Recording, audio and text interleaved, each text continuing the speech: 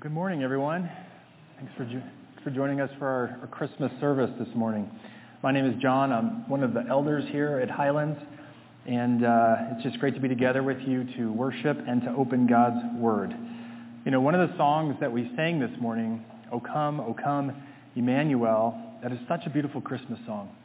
It's actually my favorite song during this time of year, and if you ask my family, they'll tell you I sing it, I play it, I listen to it way too much during this time of year, but it's so great. The lyrics of that song are wonderful. There's a common phrase. There's a beckoning of God to come. O come, Emmanuel. O come, thou wisdom from on high, thou rod of Jesse, thou dayspring, thou key of David, great Lord of might, root of Jesse's tree. These are all different names for God, beckoning him to come and ransom captive Israel that mourns in lonely exile here until the Son of God appear. Until the Son of God appears. And that's what Christmas really is all about, isn't it? If you're a Christian with us this morning, thank you for coming. And you're probably well aware that the center of Christmas is Christ. It's Christ. All the celebrations this time of year, they should center around God sending his Son into the world. And if you're joining us this morning and you are not a Christian, or you have not decided to follow Jesus yet, you are probably also aware that Christmas is about the birth of Jesus as described in the Bible. Right? That's some common knowledge that we have in our nation here. Whether you're a Christian or not, though, I would like everyone to be aware this morning of the manifold blessings of God that come to us through the birth of Jesus. I would like everyone to be aware of the reasons that Jesus came according to the Scriptures, the inspired Word of God. What does God tell us about his purpose and his blessings in sending his Son into the world? It's one thing that we know what we celebrate at Christmas, Christ. That's important. It's really important. But it's also important that we understand the why. Why did he come? Why did Jesus come? Why did the Father send his Son? And what does it have to do with us? Okay, what does it have to do with me? That's where I'd like to take us this morning. From the Word of God, I'd like to highlight four central purposes in God sending his Son into the world some 2,000 years ago. And I'm sure there are probably more reasons than this. Actually, you can find other reasons the Scripture gives than just these four. God may have other reasons that he hasn't revealed to us in his Word. Okay, but he has made clear these four central purposes that I want to make clear to all of us this morning. Okay? And this is coming from the Word of God. So if I was coming to you now with my own reasoning and my own wisdom, right, you have no reason to believe that's true. But the reasons I'm going to give this morning come from God and his Word. We have every reason to trust them and to believe them as true and trustworthy. So let's get right into it. The first purpose we find is this. The first purpose is this. God, in sending his Son, demonstrates his truthfulness and his faithfulness to his Word and his promises. Okay, he demonstrates his truthfulness and his faithfulness to his Word and his promises. If you have your Bible with you, you can open to Romans 15. We'll find this purpose there. Romans 15, beginning in verse 8. This is probably a text we normally don't go to on Christmas.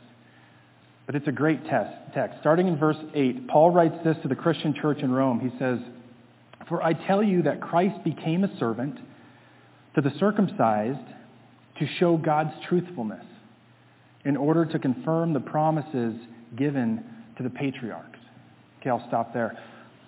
Something key here to note is Christ became a servant. It says Christ became a servant. Remember, Christ was not always a servant, but he became a servant. Remember, Jesus is God himself, right? He has no beginning. He has no end. He existed eternally in eternity past with the other members of the Trinity, yet he came into the world as a servant, as a baby in a manger. And in this verse, namely, a servant to the circumcised, or that's a reference to the Jews, to show God's truthfulness in order to confirm his promises that he gave to the patriarchs. Now, if you're wondering who the patriarchs are simply the fathers of the Jewish nation. Okay, it started with a man named Abraham who was called by God out of a foreign land and into the land of Canaan. Abraham had a son named Isaac. Isaac had a son named Jacob, and Jacob had 12 sons who became the 12 tribes of Israel. And throughout the Old Testament scriptures, we see God making promises to these patriarchs. Like we see in Genesis 26, where God makes a promise to Abraham. He says this, God speaking to Abraham, I will multiply your offspring as the stars of heaven, and I will give to your offspring all these lands. And in your offspring, all the nations of the earth shall be blessed. Okay, that promise was made roughly 2,000 years before the birth of Jesus. God fulfilled this promise by sending Jesus into the world, who, by the way, was a descendant or of the lineage of Abraham. Okay, God blesses the whole earth through Jesus. God is true to his promise. In fact, if we survey the Old Testament, we'll find that it's filled with prophecy after prophecy where God spoke through people and he spoke about future events that would take place. Many of these were related to a coming Messiah or a chosen one or a deliverer who would redeem not only the Jewish people, but who the whole world would be blessed through him by receiving an offer of forgiveness for their sin. That's how the whole world is blessed, by the coming of Christ. Okay, we'll go deeper into that later on in the sermon. The prophet Isaiah writes this roughly 700 years before the birth of Christ. In Isaiah 7:14, he says, Therefore the Lord himself will give you a sign. Behold, the virgin shall conceive and bear a son, and you shall call his name Emmanuel. Okay, and 700 years later, what happens? Jesus is sent into the world, enters the world through a virgin birth, through Mary. God is shown to be truthful. He's shown to be faithful to his word and promise. And even Jesus himself, when he was on this earth, he confirms the absolute certainty of God's word being fulfilled. He says this in Luke 24:44, These are my words that I spoke to you while I was still with you, that everything written about me in the law of Moses and the prophets and the Psalms, that's all the Old Testament, they all must be fulfilled. They must be fulfilled. Did you know that scholars estimate conservatively that Christ fulfilled over 300 different biblical prophecies, Old Testament prophecies? From the place of his birth in Bethlehem to his earthly ministry to what he would do in giving sight to the blind and healing, to the means of his death, that he would be pierced for our transgressions, and his resurrection. And all of these are fulfilled. In fact, God being truthful to his word is not something new we only see when Christ comes. It's something he has been doing all throughout the Old Testament with the nation of Israel. Okay, remember the promise that God gave to Abraham, that he would give him the land. This is the land of Canaan. He promised him a land. Well, the book of Joshua is a book of conquest when the nation of Israel takes that land and God fulfills his promises to them. At the end of the book, the author writes this, Not one word of all of the good promises that the Lord had made to the house of Israel had failed. Not one word. All came to pass. God fulfilling his promises in Christ, it demonstrates his truthfulness. It demonstrates his truthfulness. And do you know what a blessing it is to us that our God is a truthful God? We can often overlook that. Like, we know he's truthful, right? But that's a huge deal for us. It really is, because we can be sure that his promises to us will also come to pass. Namely, his promise to forgive and pardon the sin of those who put their faith in his Son, Jesus. We can be absolutely certain that our sin debt was nailed to the cross of Christ and that there's no further payment that's necessary. Okay, there's no such thing as purgatory. There's no such thing as continuing to pay for sin if we are already trusting in Christ. The truth is, Christ either paid for all of your sin or he's paid for none of it. We're either trusting in him through faith alone or we're not. There's no middle ground there. Jesus paid it all. That's a trustworthy promise from a trustworthy God. You know, when I first came to faith, I was in my mid-20s, and I began reading the Bible, and it really came alive to me. And I remember one time I was traveling to work downtown, and I was reading through the scriptures. I wasn't driving and reading. I was taking public transportation, so I was reading through the Bible, and I remember reading Jeremiah 31, where God talks about a new covenant promise that he gives to his people. And this covenant promise is unlike the old covenant promise that he gave to Moses and the nation on Mount Sinai with the commands and the law. But this new covenant is where he gifts his people with his Spirit in a special way. And he gives them a heart of flesh and removes a heart of stone. And he causes them to walk in his statutes. And what was so fascinating to me at the time was that I had just experienced that exact thing in my life. So it's one thing to read about these things, but when we read about something we just experienced, right, where the sin that we used to enjoy is now becoming disgusting to us, and we want nothing but to turn to God and his word and to see what pleases him and to do his will. I just experienced that, and it just blew my mind that God wrote this through, or the prophet Jeremiah wrote this thousands of years before I was born. And he's bringing it to bear on his people as they come to him in faith. That is fascinating to me. God, in sending his Son, is shown to be truthful and faithful to his word. Number 2, second purpose. God, in sending his Son, is glorified among the Gentiles for his mercy. He's glorified among the Gentiles for his mercy. Let me take you back to the same verse in Romans 15. I just read this, starting in verse 8. For I tell you that Christ became a servant to the circumcised to show God's truthfulness in order to confirm the promises given to the patriarchs. And here's the double meaning. Verse 9. And in order that the Gentiles might glorify God for his mercy. The Gentiles might glorify God for his mercies. If you're here this morning and you're not Jewish, that means you're a Gentile. Okay, someone of non-Jewish lineage, that's probably most of us here. Maybe not all of us, but I imagine that's probably most of us here. One of the reasons that Jesus became a servant in the world, or was sent by the Father, was so that you and me and we might worship and praise and give thanks and glorify God for his mercies to us. Remember the promise that God made to Abraham. I read it earlier that through Abraham, the lineage of Christ, the whole world would be blessed. Not just the Jews, but also the Gentiles. Okay, the Gentiles then are blessed by receiving the same offer of forgiveness, the same mercies that the Jews received, the offer of forgiveness that says this: if you confess with your mouth that Jesus is Lord and believe in your heart that God raised him from the dead, you will be saved. For with the heart one believes and is justified, and with the mouth one confesses and is saved. For the scripture says, everyone who believes in him, in Jesus, will not be put to shame. It's a promise that can be made true for everyone, Jew and Gentile. And what a blessing that is.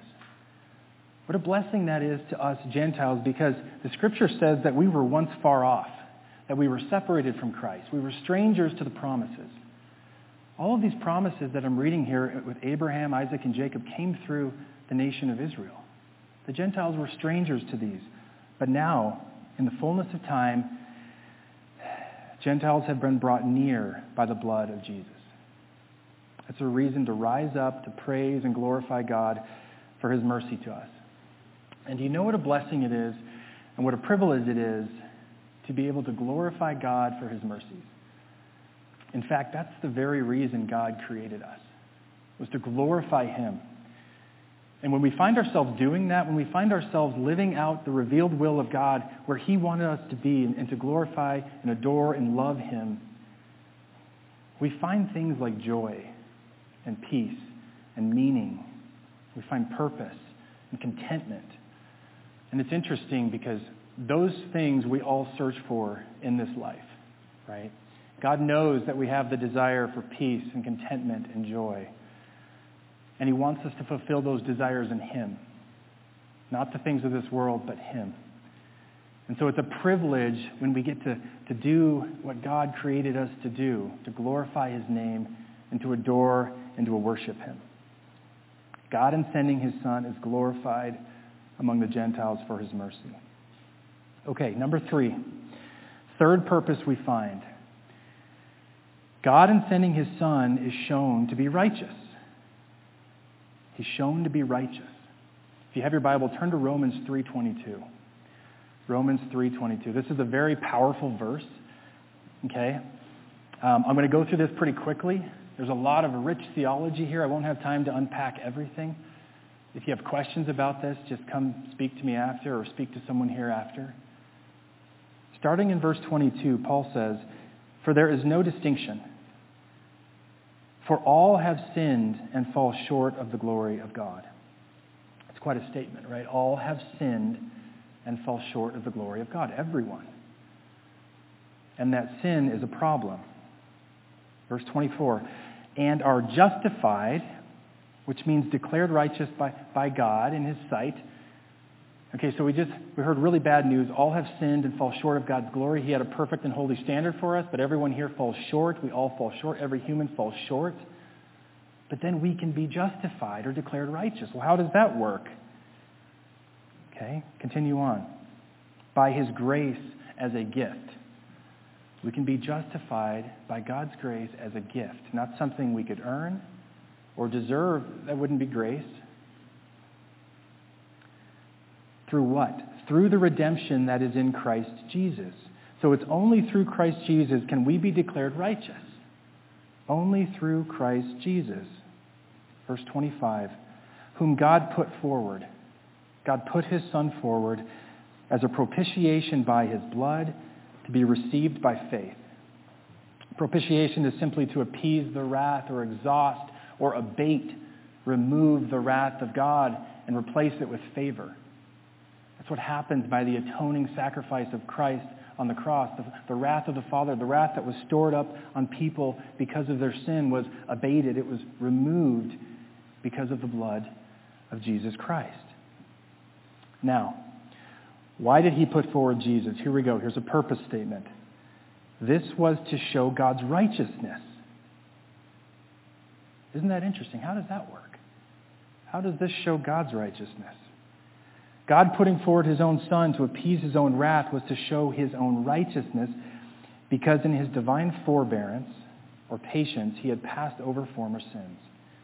It was to show His righteousness at the present time so that He might be just and the justifier of the one who has faith in Jesus. So many people struggle with this. I'll admit, I've struggled with this in the past. And this is a question that actually comes up in our teens class more often than not. Okay, this is a fair question we often get. Why can't God just forget about our sins? Why can't He just forgive everyone and not require a payment? Why does there have to be a death?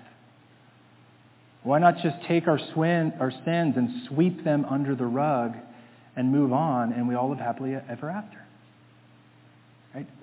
There's a part of us that would maybe like to know why, right? Maybe we've had that same question in our minds. Well, if God did that, the truth is that would go against His perfect character. And God does not act in contradiction to His character ever. He doesn't. And part of His attribute is that He is perfectly just and He's perfectly righteous. If He were to do that, it would infringe on His perfect and holy justice. And we can think about this in terms of an earthly judge. None of us would approve of an earthly judge who lets criminals go again and again and again for committing heinous crimes. Right? We would not be okay with that. We would demand justice. We would want some payment for their crimes. Maybe we'd be less likely to demand justice if it comes to us. We like the grace, right? But we all see a need for justice. But do you know how heinous our crimes against God are? Maybe we don't think of our sins in terms of that word, but our crimes against God, our sins against God are heinous. Because God is infinitely worthy of our love, adoration, praise, and obedience. He's infinitely worthy of those things. There's no limit to His worthiness to receive those things from us. And when we don't give Him those things, the penalty for the crime, the just penalty for the crime should be equally infinite. That's why the just penalty for those who sin against God is eternal. It never ends. Right? Eternal suffering away from God and in hell. That's the just penalty for those who end up dying in their sins, who reject God's offer of forgiveness through faith in His Son. But what this verse is saying is that God sent Christ to show clearly and plainly that the former sins he passed over, meaning he didn't punish everyone immediately when they sinned. When his people sinned, he didn't immediately give them what they deserve, which is death. Think of David. David steals a man's wife and then kills the man. Okay? And when he's confronted, God tells him, I put away your sin. You shall not die. Well, where's the justice in that? How is that just? Those sins, the sins of his people, would ultimately be atoned for. The penalty would be paid in full, and God's perfect righteousness is preserved. He is still just, even though he doesn't give people what they deserve. Why? Because his justice still goes forth on Christ. His justice still goes forth on Christ, who took the full measure of God's wrath in our place. And this is the heart and the glory of the gospel. This is why it all works together so beautifully. God's perfect design, where he can still be just and the justifier of the one who has faith in his Son. It's glorious. Number 4, and this is the last one. I want to leave you with this one this morning. Okay, and this is simply, God has sent his Son to save sinners. God sent his Son into the world to save sinners. You know when it's obvious that God wants you to see this purpose, when he doesn't want you to miss this purpose of him, you know what he does? He plasters it all across his word. Okay, we see this all through the New Testament. We see it everywhere. Here's just a sampling. Mark 10:45, for even the Son of Man came not to be served, but to serve, and to give his life as a ransom for many. Luke 19:10, for the Son of Man came to seek and to save the lost. John 3:17, for God did not send his Son into the world to condemn the world, but in order that the world might be saved through him. John 12:47, Jesus speaking, for I did not come to judge the world, but to save the world. 1 John 4:10, and this is love. Not that we have loved God, but that he loved us and sent his Son to be the atoning sacrifice or propitiation for our sins. 1 John 4:14, and we have seen and testified that the Father has sent his Son to be the Savior of the world. And this is why we celebrate Christmas. This is why we celebrate. This is why this time of year should be an overwhelmingly joyful time of year. There's so much to be thankful for, and at the center of all of it is the fact that God has sent his Son, Jesus Christ, into the world to die for sin. And whoever places their faith in him alone as Lord and personal Savior in relationship, personal Savior, will be forgiven. What more joy could we hope for on Christmas? If you're here this morning and you're joining us online and you have not done that, if you've not accepted Christ, I just encourage you to consider Jesus. Consider Jesus. And remember the God who sent him. Remember, he's truthful. He's faithful to his word and his promises. He's deserving of receiving glory, praise, adoration from all of us. He's perfectly righteous and he's just. And to top it all off, he loves us. This God loves us.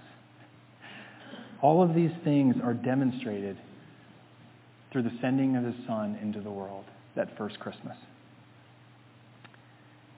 And if you've not accepted Christ, remember God wants you, and he wants you to come as you are. There's no reason to delay. There's no reason to wait until you have it all together, right? Let me get rid of these things, then I'll come to Christ. That's not what he wants. He says, come as you are, but be prepared, because you won't stay as you are.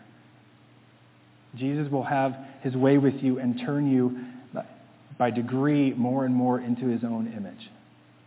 Okay, remember, this is why Jesus came, to save. Charles Spurgeon says this in one of his sermons.